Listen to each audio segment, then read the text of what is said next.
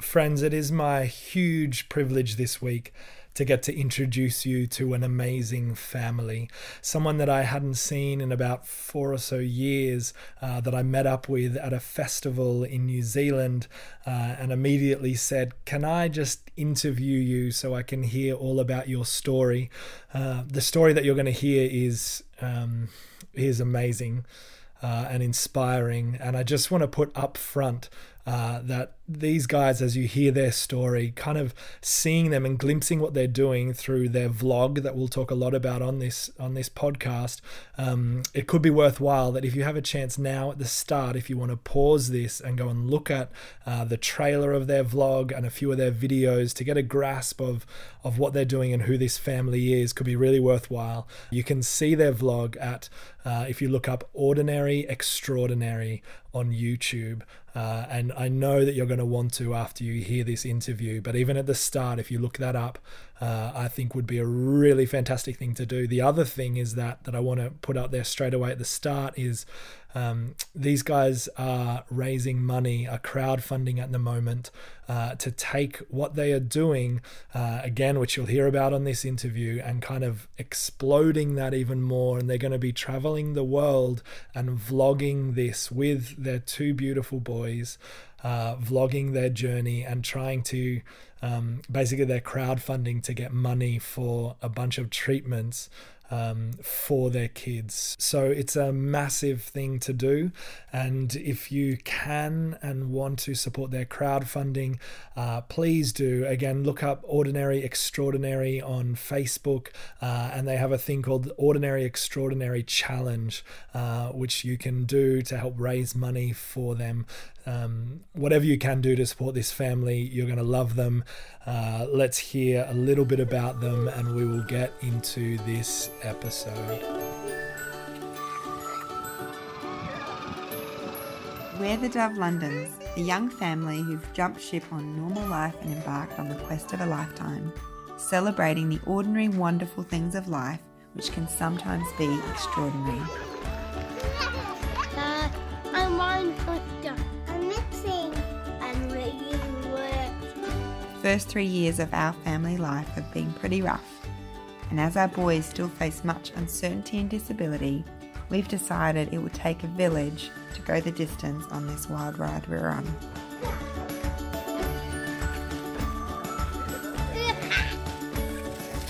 So join us on this journey as we share a little story of adventures and healing, even though honestly we have no idea where this journey will take us.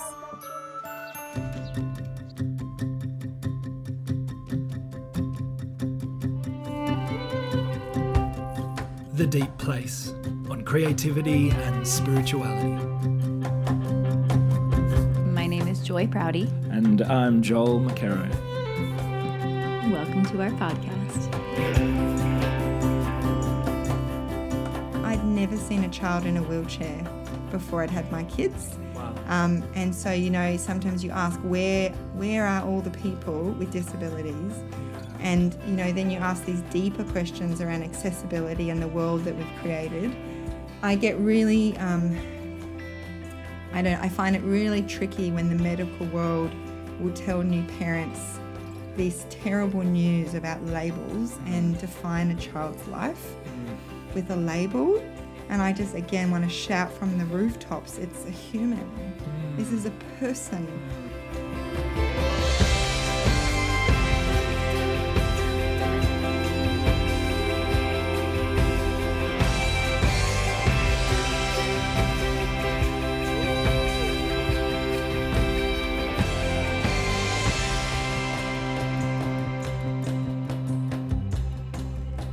I am here at Ngatiawa River Monastery, which is a beautiful, incredible, it's actually one of my most beloved places in the world. And I am here with Jess London. Jess Dove London.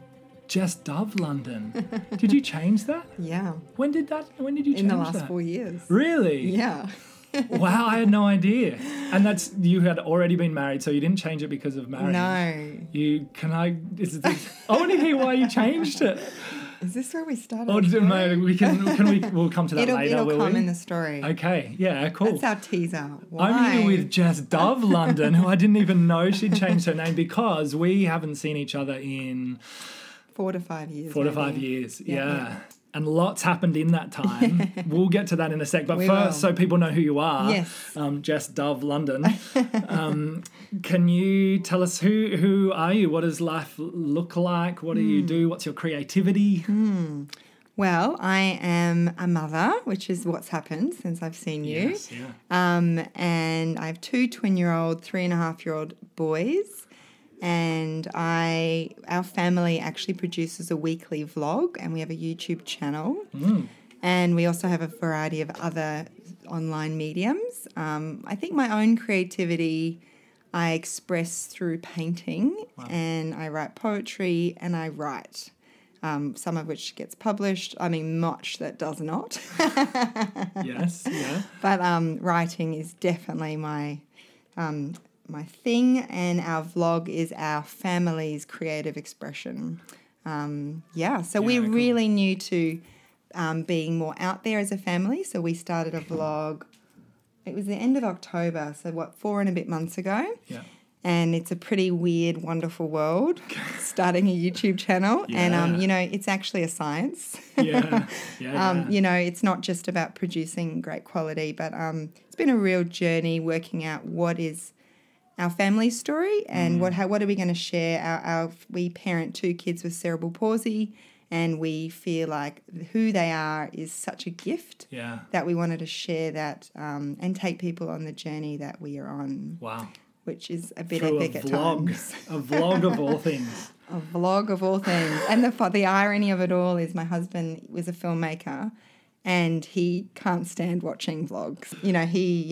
But anyway, that's what our family does. Wow. And What's your vlog called? it's called Ordinary Extraordinary. Yeah, right. And I guess the feeling, it's so hard to name these things, Yeah. but the idea sort of came to us that, and the gift that we think our boys offer is that anything, for them, ordinary things are extraordinary. Yeah. And we've had these moments of just unbelievable joy and life in its fullness of richness. Yeah.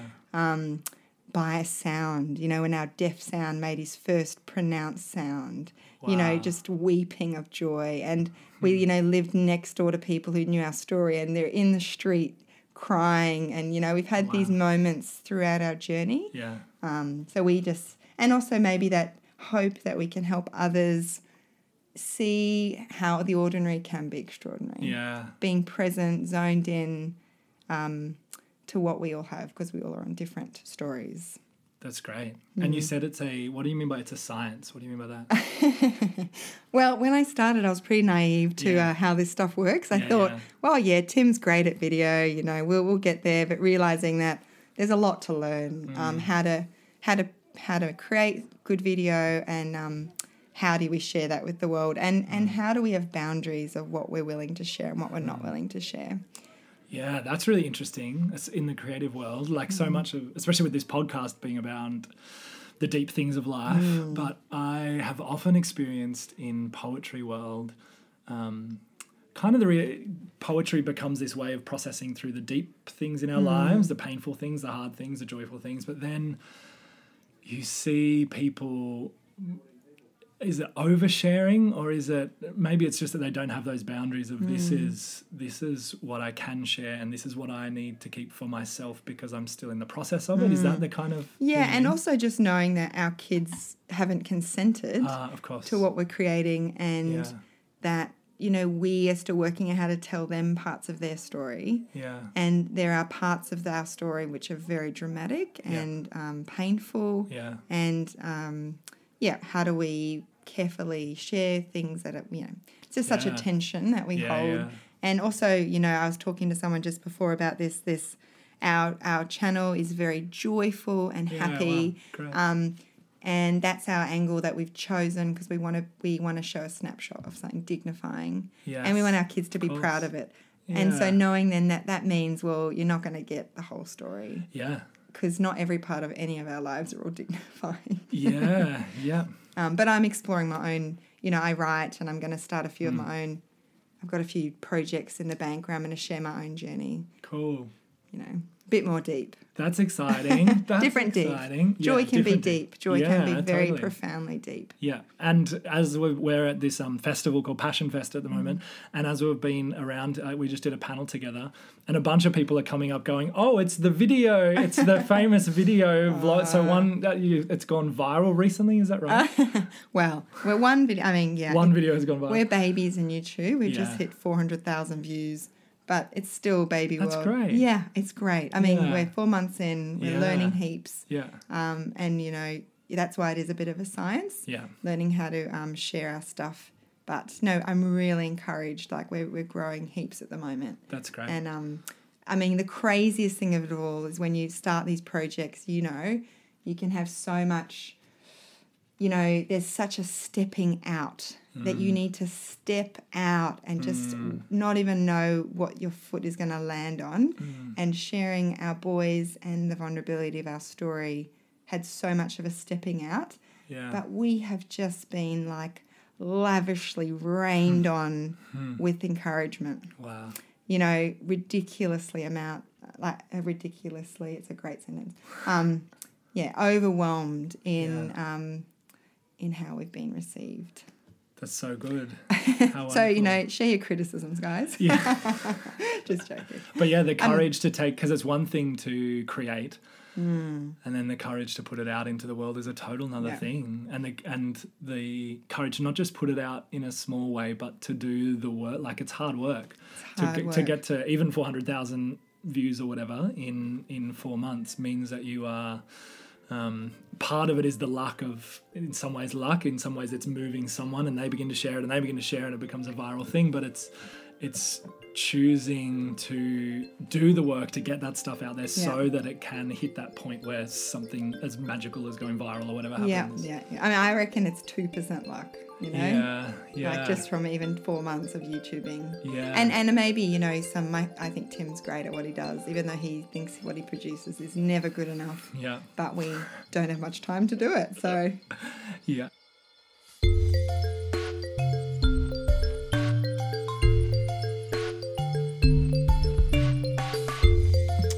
Mate, can you share some of that story with us? Yeah, great. So that I can, because I haven't got to hear the story. I've heard some of it. Yeah.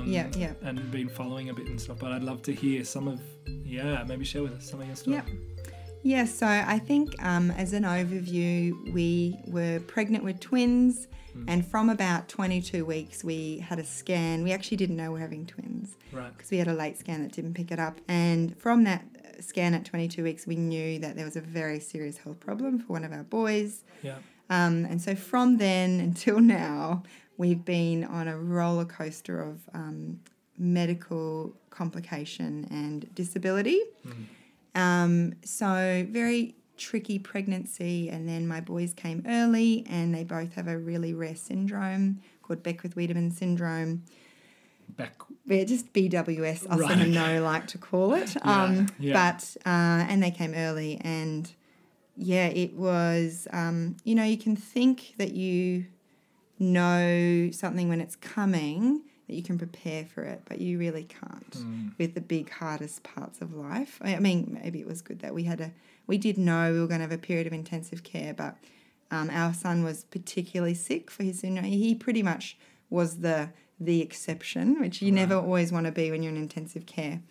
So, we had initially 5 months in ICU, and we left hospital with one very sick child. Wow. So he was on a breathing machine, and, he was just continually not breathing properly all day long. So we were monitoring him and resuscitating him at home, and all these things that you never want to have to do to your child. Yeah. And I mean, we were really in survival. Like, I was living minute to minute. Yeah. I think having 2 children who were sick really just, stretched me beyond what I thought I could endure. But I guess the gift of parenting is the love. The love just carried us through. Yeah. So we left hospital, and then we went back, and it was another very traumatic period in hospital. It was meant to be quite short, and it ended up being months. And right. So you went in surgeries. For another operation and the surgery went wrong, and there was just one thing after another. And, you know, we can honestly say for one of our boys, he could have died 20 times in front of me, but he didn't. Wow. And we lost friends along the way who lost their children. So, holding that pain with them and knowing, how much we got and how much we have each day. And then from sort of the longer term stuff for us began when our one son was diagnosed that he was deaf. And that was, for us at the time, he had a problem with his airway, which he sadly, I laugh at these things. You might need to edit them out because you do develop a really black humour at the deepest pain because that's how you survive it. Yeah. Me and my friends, kids with sick kids, we just laugh at the utter horror of our life sometimes because you weep. Yeah. And, somehow you get through it. But you need the joy. You need to you just got to get, cope through it. Yeah. But then, we definitely transitioned out of a survival stage. So probably maybe when the boys were just before 2. And amongst this whole thing, we actually bought a bus because we had this dream of building a tiny house bus. I don't know where the hell that came from. In the middle of all this, you bought a bus to make into a tiny home. Wow. Don't do it. not recommended. So much work. But, I guess this idea again, this hope that we would come through this time. Yeah. And that we could take our kids to the wild, wonderful places of nature. Yeah. And that we could heal together. But anyway, and then from about 2, our boys that were both diagnosed with cerebral palsy at different... They both actually have different types of cerebral palsy and they were diagnosed at different times. Yeah. Which was really tricky and still is really tricky. Yeah. And we are now 3.5 years on from having our boys and life is intense. Yeah. In every way imaginable. Yeah. Having 3.5-year-old toddlers at the best intense. of times is intense. Yeah, it's intense. And with them with high needs and everything. Yeah.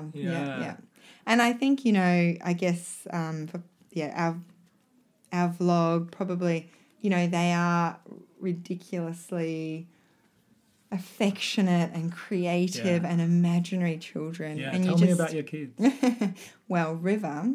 So River's probably had the hardest medical journey. He's had, 10 major surgeries and all these full-on things happen to him and he still has chronic pneumonia. Yeah. And he's so adventurous. Yeah. And he's so determined and he's so focused and, he's got a really quirky sense of humour and we marvel at him and he's so full of life. Yeah. So sharing that with the world feels like meant to be. I just feel like, he is just who he is. I don't know. He's so resilient. Yeah. And then our other son, Zach. So Zach had a less traumatic journey, but he had he has cerebral palsy and he's got some other health issues. Yeah. He is our imagination child, right. big ideas, so articulate, so emotionally tuned in. Like from when he was first talking, he could remember people's names that I couldn't remember. And he's very tuned in. Like he'll tune right in on you and your emotions and he's quite remarkable.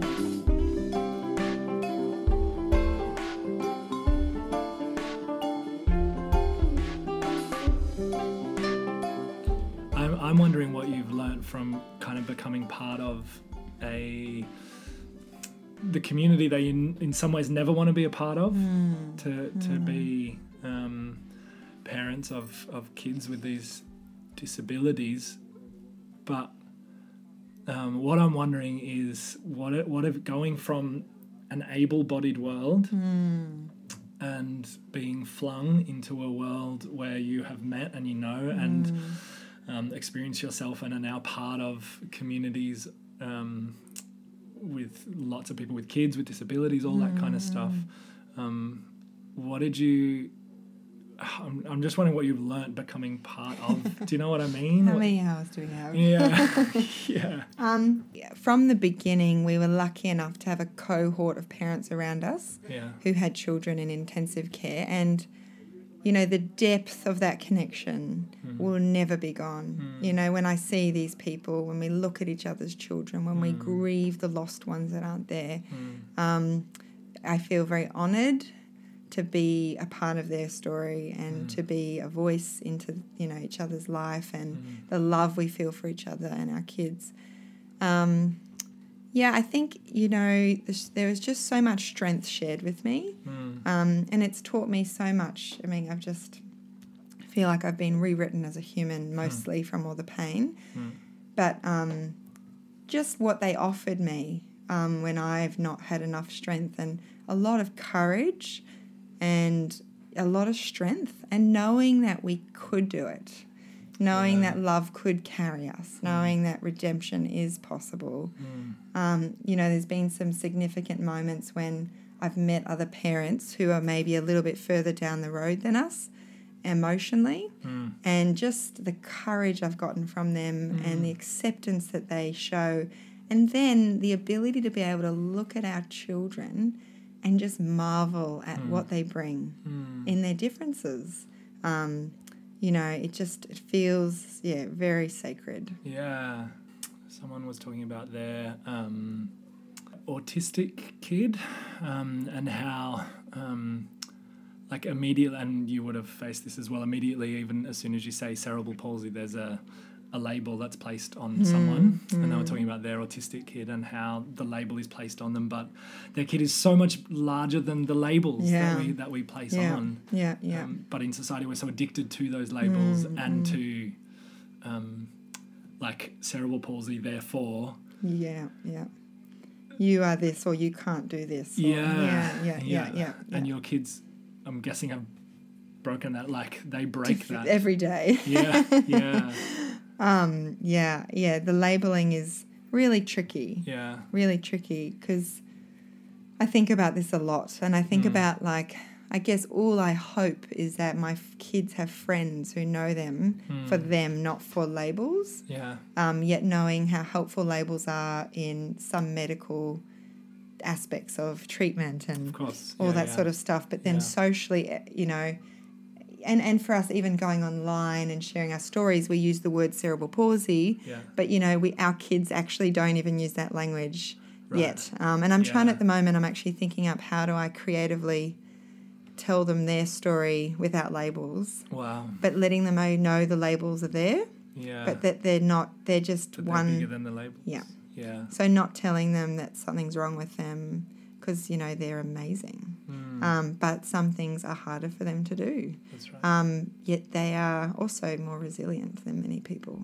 And they're really strong, and they're determined, and these other qualities that come out of bad, you know, tough times. Sensitive, all these qualities.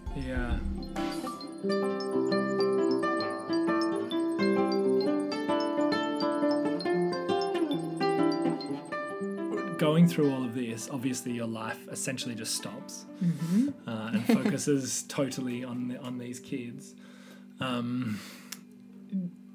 Creatively, did things just stop for you, and it's only been the last few months where you've begun to pick up creative stuff again, or did creativity help you through this time, or was it like it was just not even, I just had to get from one moment to the next? Well, it's funny. When I was first in intensive care, I started journaling every night. Another parent who I'd met who'd been in a similar situation just gave me this advice. And I journaled up until a very traumatic event. Because River got sicker at 100 days and needed to be resuscitated about 10 times a day for 2 weeks. So from then I just went off, like turned off, you know, no processing, total survival. And probably for at least 6 months, just nothing. You know, I couldn't hear anything. I just avoided, you know, I just had to be. That's what my body did. My body protected me, kept me going, got me up each day. But then I have this memory of walking my one son when my other son was still in hospital. And it was like, I actually wrote a poem about it, like, it was called New Life Rises. And it's this thought and this idea that the Spirit comes to me, you know, this spirit of hope, spirit of love can come in these places of despair. And it just lifted me, like, to know that new life can rise anywhere you land.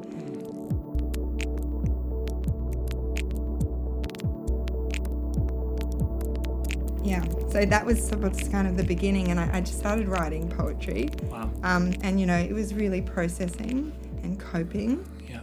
And I shared sometimes with other parents in my community, very quietly, you know, because I just felt very vulnerable in what I'd written. Yeah. Yeah, and definitely writing at that point was just such a gift. You know, I actually just to paint a picture of what our life was like, and we were in intensive care, between intensive care and this other unit, and we had about 5 different things going on for my son, like with medical complications, including cancer and organ removal and blah, blah, blah. Wow. And I'd wake up with my one twin, I'd put him in the pram, you know, he was up through the night feeding because, you know, I had no idea what I was doing. I'm a new parent. And, like, I'd take my 6-month-old baby, go into the hospital at 7. Tim, my husband, had no sleep, just waking through the night because they were actually doing hourly obs on our son, so he'd get really distressed. He would just run off with Zach to get coffees. You know, these incredibly intense, stressful, exhausting days, you know, where you're meeting with doctors and being told all this terrible news and all these things. And then I'd get home and I'd put my son to bed, and it would be like 9 at night, and I'd sit there with my phone and just write. Wow. And it became like a bit of a survival method. Ritual. Yeah, a ritual. But, you know, it took me a long time to get there. Maybe that was month 9 of them being alive. In the beginning, I couldn't do that. Anyway, and fast forward maybe like another year, I actually started, both my husband and I have PTSD, and I just didn't know how to process. And, you know, PTSD is so interesting because you can think it presents in one way, and I think most parents who've had very sick children, if you've watched them nearly die, you know, any trauma in front of you, most of us maybe have seen trauma. I don't. I'm just rambling. Edit this all out, Joel. But I recognised that I needed a creative way of processing. So I actually went to this amazing place in Wellington City that offers art for anyone who's dealing with mental health. And you don't have to tell them anything, which is kind of what I loved. Yeah. Because, you know, one of the things when you're not coping is talking about it is so threatening. Yeah. And, I just started going weekly. And these guys, the art tutors, really pushed process. Like, would turn your work upside down, tell you to rip it up. And really? And it was exactly what I needed. And I would actually deliberately not process my trauma. I would just have a positive experience, listen to music that I love, and I would just get paint and mediums and deliberately not try and share what it looked like at the end, just because I just wanted to create. Yeah. So that was really the beginning for me in another way, because I used to paint, and on a really random note, I've never really loved abstract art, you know, and still I wouldn't love all of it, but I've started loving it. Why? What's the difference? What changed? I don't know. Maybe the colour and the drama and the contrast speaks to my soul and my pain and my hope. And so anyway, in this whole time I've actually become, and my work has been abstract. Wow. You know, and that's where I've headed in my art. And But you specifically chose, as you were doing all that, not to show anyone. I showed my husband, and my mum's a painter. But I chose to not let the end product be my guide or my mirror, because if I did, the end product was never as good. It never is it? It's the process. It's the coming out. It's that I would sometimes create these works that I'd be like, how did I get there? But it speaks, you know. And it's funny, there was a woman I painted with who'd had a really, you know, colourful, troubled period in her life, and she was a brilliant artist. Yeah. And one day I was doing this huge painting and just going crazy in my mind, and I stopped and had lunch, and I came back, and she's like, you effed that up. She's like, did you start thinking? And I'm like, I did. Too much thinking. She's like, that was incredible, but Jess, come on. You screwed it up. And I loved it because it's true, you know, I didn't have any critical mind in it. Yeah. We all have these moments maybe where you can be doing something creative and You go to this outside of your mind. So creativity during this time was a processing, therapeutic for a while, and then with the painting was just a getting away in some ways from everything, like an escape into, you needed to escape from the reality of life at that point. And positive experiences, like I think that would be something that for anyone who is in a really hard space, whether it be because of situation or mental health, you need positive experiences every day to be able to cope. Whether that is watching television that's uplifting, you know, removing the judge inside of you, because you might need that to actually have more balance because your life is not giving you that positive input. And so to release yourself, to go, what is going to make me have positive emotions? And that's so totally different to zoning out. Absolutely. You know, so I think for me, I used painting and music. And I did even watch TV when I was in the worst times of my life. I watched upbeat, G-rated, something to make me have something positive to cope. But, you know, as a perfectionist, as a 1 on the Enneagram, those who follow it, it's difficult to release yourself. Yeah. To be able to do those things. And then your creativity with this vlog, like that sounds very different. Like it's not your own internal processing. It's not. And it's not escaping into joy and into, so like, what is that for you? I mean, I think it's both. Like, you know, I actually think a part of it is my deep internal things because our children have been a vehicle for our healing. Yeah. And like my husband has got a gift in capturing it through video. Wow. These little moments that we all have with different people, and he just has a video camera or a little phone out. This deep love and appreciation and this pulsing of a life that our children share. So that feels deep. And even how we decided to craft our vlog, you know, when we had this idea, we actually, because we built this tiny house bus. We did build it. Woohoo. We're living in it. Oh, great. We're touring New You're Zealand. living in and touring New Zealand. Yeah. Is this what the vlog is? Like, at the moment. That's our vlog at the moment. Wow. Yeah. So there was a family doing it, you know. That just sounds crazy. It is. And there are moments in the week where I'm like, what the hell are we doing? But it's been, so we moved in December. It was it's been a huge journey just finishing that project. But we were actually years ago watching a family who lived in a bus, and he'd had PTSD, and they decided to sell everything and build a bus and move in and they spent 2 years traveling, and they built a huge YouTube following, and they had a patron community, and they lived off this. And I said to Tim one day, like, this idea, like, you know, let's share our story. But then from that to sharing it was such a huge creative process. Yeah. And soul searching, like, you know, it's my children, it's their vulnerability. Yeah. I think that how we've crafted what we show is probably where our creativity, and I think probably the biggest creative part of it is my husband, because he does the editing. And we have this amazing musician, Casper Baby Pants, who's a children's musician. Casper Baby Pants. He used to be, he used to be from the presidents of the United States. Oh, really? And he makes amazing kids music. Yeah, right. And he's given us all his music for free. Wow. So pretty much his music and our vlog are like this perfect marriage for Casper the vibe. Baby Pants. And it's like upbeat, quirky, interesting. Like he's just. Yeah. So my husband has a lot, like when he edits the vlog, he just smiles the whole time, laughing.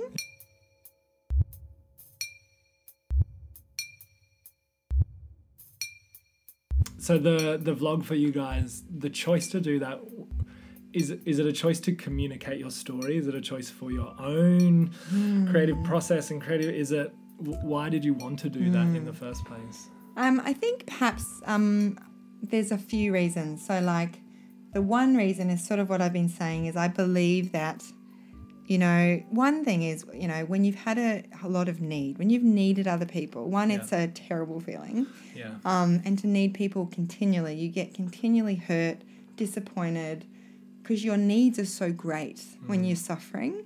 And then, you know, sometimes people say things to you like, don't worry, you'll pay it back, or make these comments. And a few years ago, I just had this realization that I didn't need to say sorry for the help.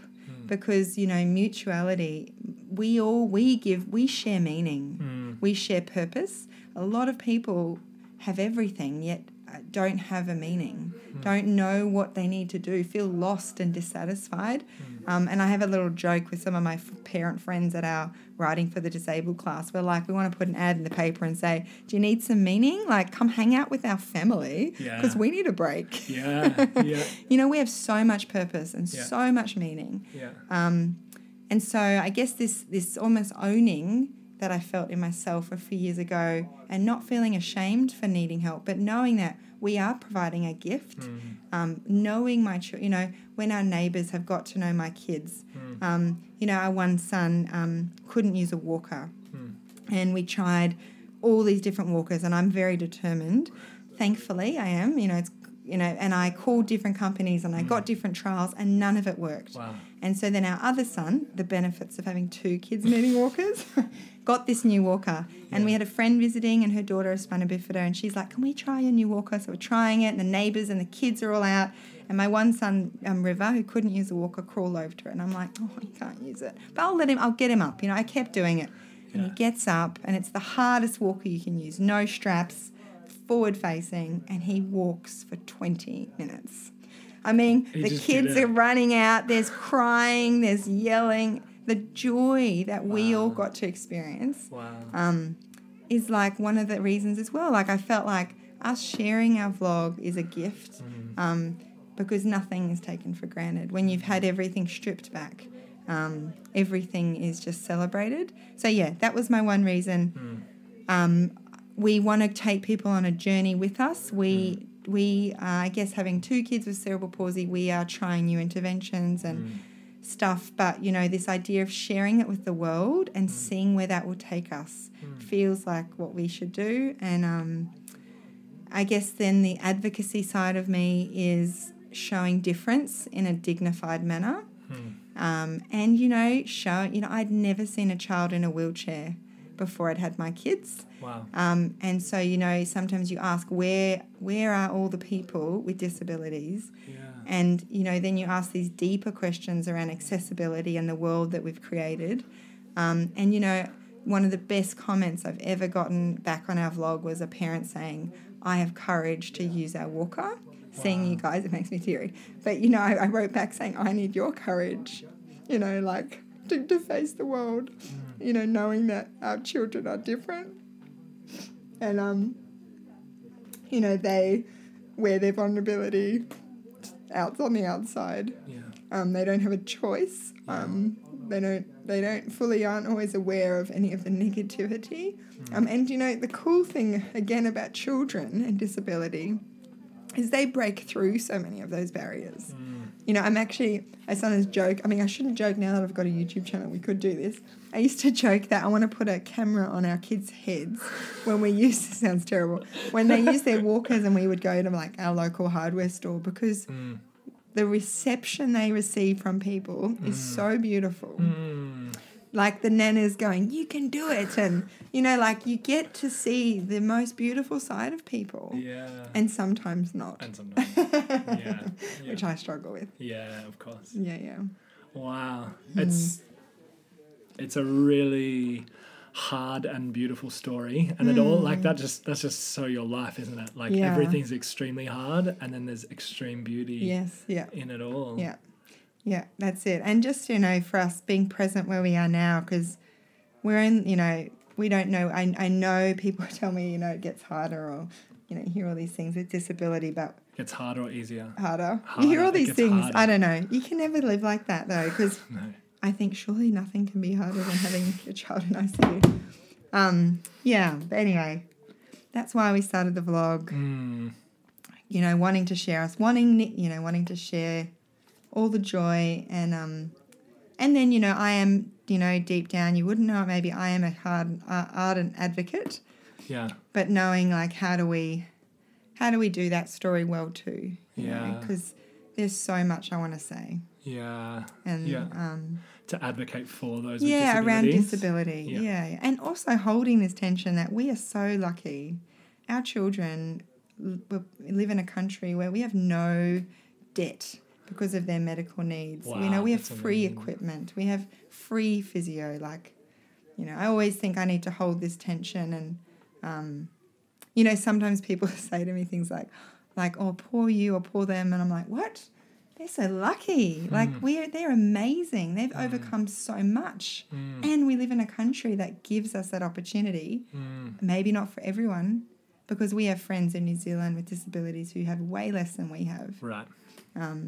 Like, it's a very unfair world. Yeah, wow. Because they're in a different place in society. Because They don't have a strong advocate next to them. Yeah. You know, they lose a parent. Yeah. And suddenly they've got no advocate. Wow. You know, yeah.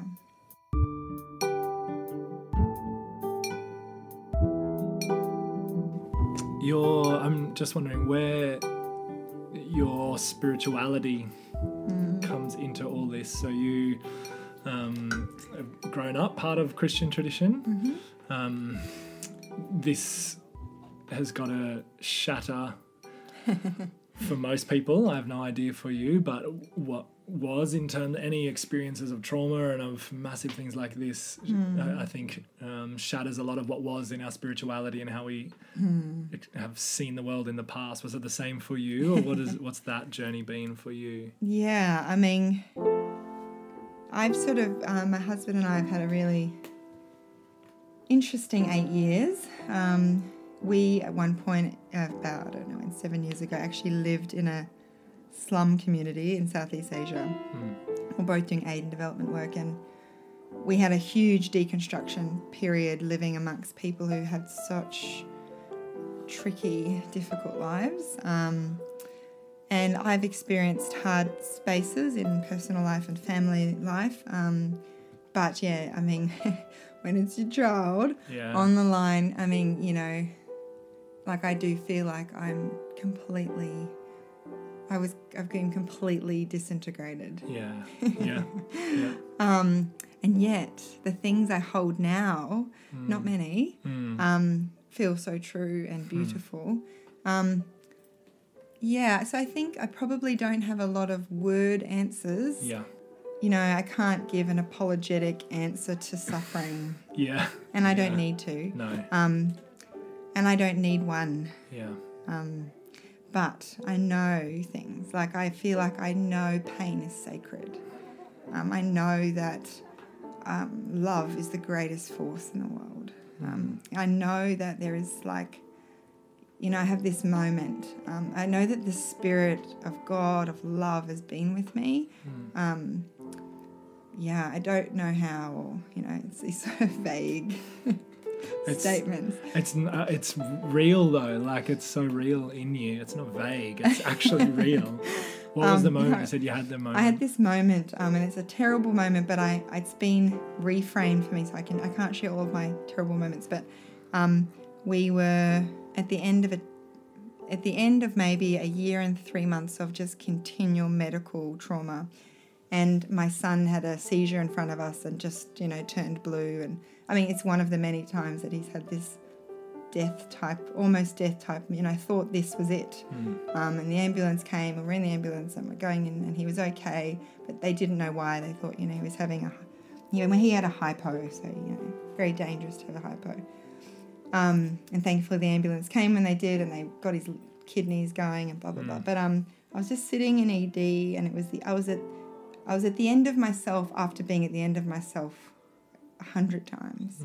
And I had this, like, epiphany, like, that I am the blessed one, that I get to be front row to this love story. And, you know, that for me that's my faith, that's my spiritual journey. That, like, where does that come from? Where does that sense of sacredness when I was at the total end of myself? And so, like, sometimes people go through phases where they can't see God. You know, those who've had a Christian faith and experienced God in one way. And I remember a year ago hearing someone say that, and I thought, I see God every day in my children. Because, you know, and I really do. Like, it's not something I tell myself. It's a literal, the gift of pain, the gift of suffering is things are sacred. Yeah. We don't like to hear those words, the gift of pain in our society, do we?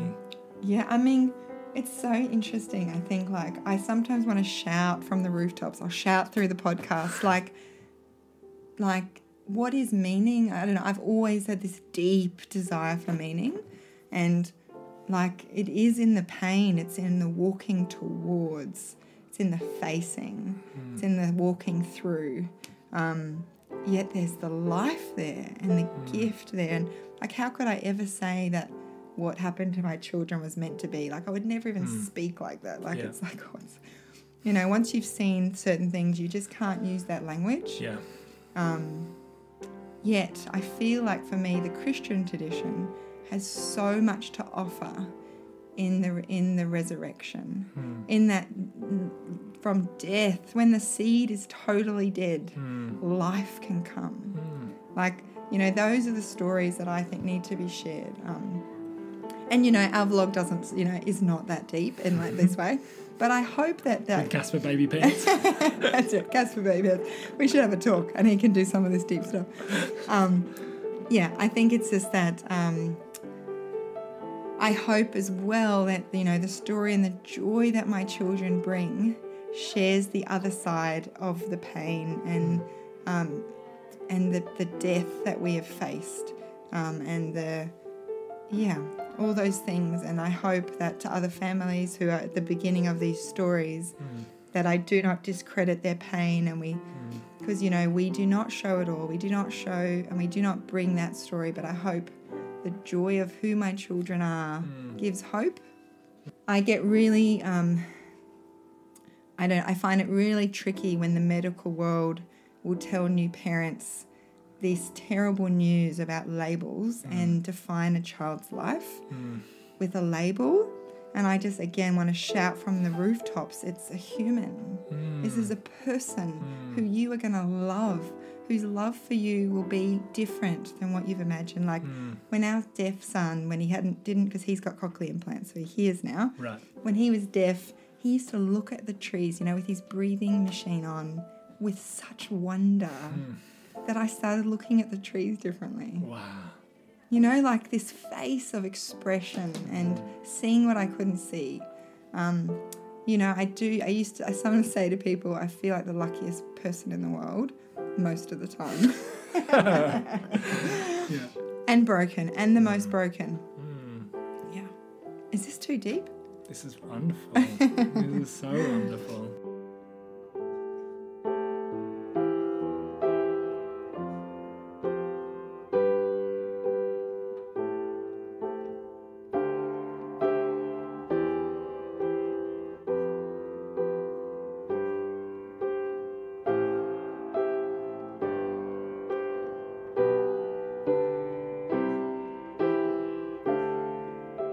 So maybe to finish, what do you say to people who are in similar situations, and maybe not even similar situations, just people who are in that reality of life and it's hitting them hard? What do you say to people as someone who that has been and is still your life right now, around them, around creativity, around whatever you want to say? What do you want to tell people?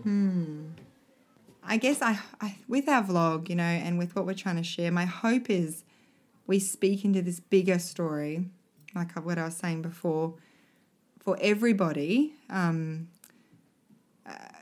is, facing tricky times or bad mental health, or I guess about reawakening to life. But my message to people who are in dark spaces is, I'm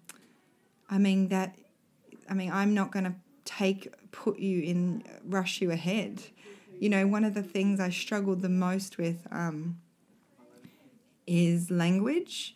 When I was in my dark nights of just survival, is language could be so cutting. And I was so sensitive, and I think I didn't even know you could be so sensitive to people because I was, so broken. And so I think I would never, I think it's to face that, to be in that space.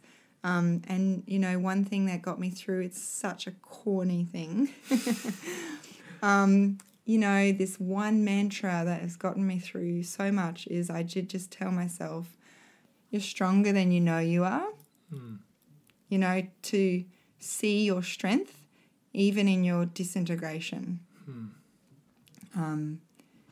And I think that perhaps the uniqueness of when it is your child is you do have a very strong call to get up again, and to every day, because their needs are so pressing. So it has been a little bit of my redemption. And I sometimes wonder if my children hadn't made it, how I would get up again. And I have friends in that situation. So I don't have any answers, I think, other than to be sad and to find people who can sit with you.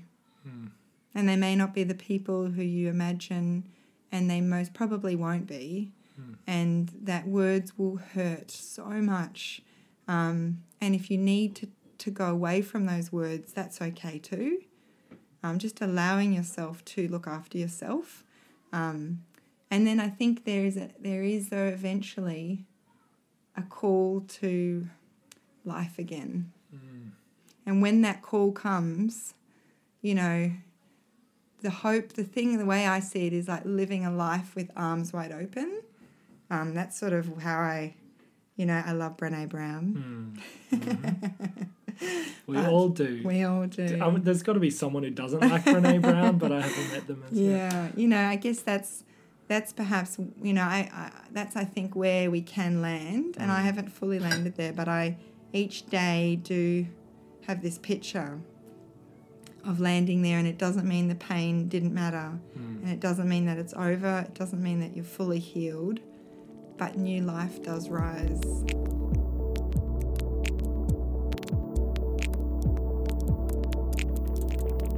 Thank you so much for being on this podcast and sharing your Thanks. story and your creativity with us. Where can people find Ordinary Extraordinary? That's right. That's what it's youtube.com/Ordinary Extraordinary. Great. That's it. And we are also on Instagram, the Ord Extraord, or you can just search Ordinary Extraordinary. Yeah, cool. But YouTube is really our thing. Yeah. So check it out. It's great. I cannot tell you how much I love interviewing these amazing people. Please do, as I said at the start of the podcast, go and have a look at their stuff, and if you can support them, that would be really amazing. I know that they would be so blessed and honored by that. What a beautiful, wonderful family. Thank you so much for joining us on this week's episode of the Deep Place podcast. This episode has been sponsored by Whitley College, a theology college in Melbourne, Australia, that encourages people to ask these hard questions, stuff around suffering like we've been talking about in this episode today. Not to come to the answer, but our need to talk about these deep realities of life, even when there is no answer. So go check out whitley.edu.au. Now, for those of you astute enough, perhaps you realized that we never got to the name changing, why Jess changed her name to Dove London from London, because we totally forgot about it. So I chased Jess up about it because I wanted to know, and she sent me back a little audio file. So if you listen now, you're going to hear a little extra explanation about her name change.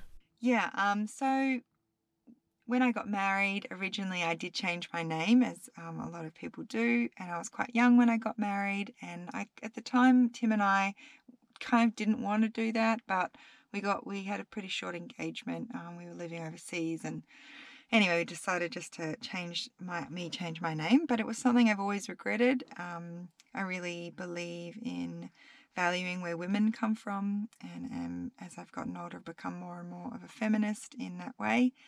So when I was pregnant, I felt like it was an opportunity for us to change our name and to teach our children really practically that it matters where women come from.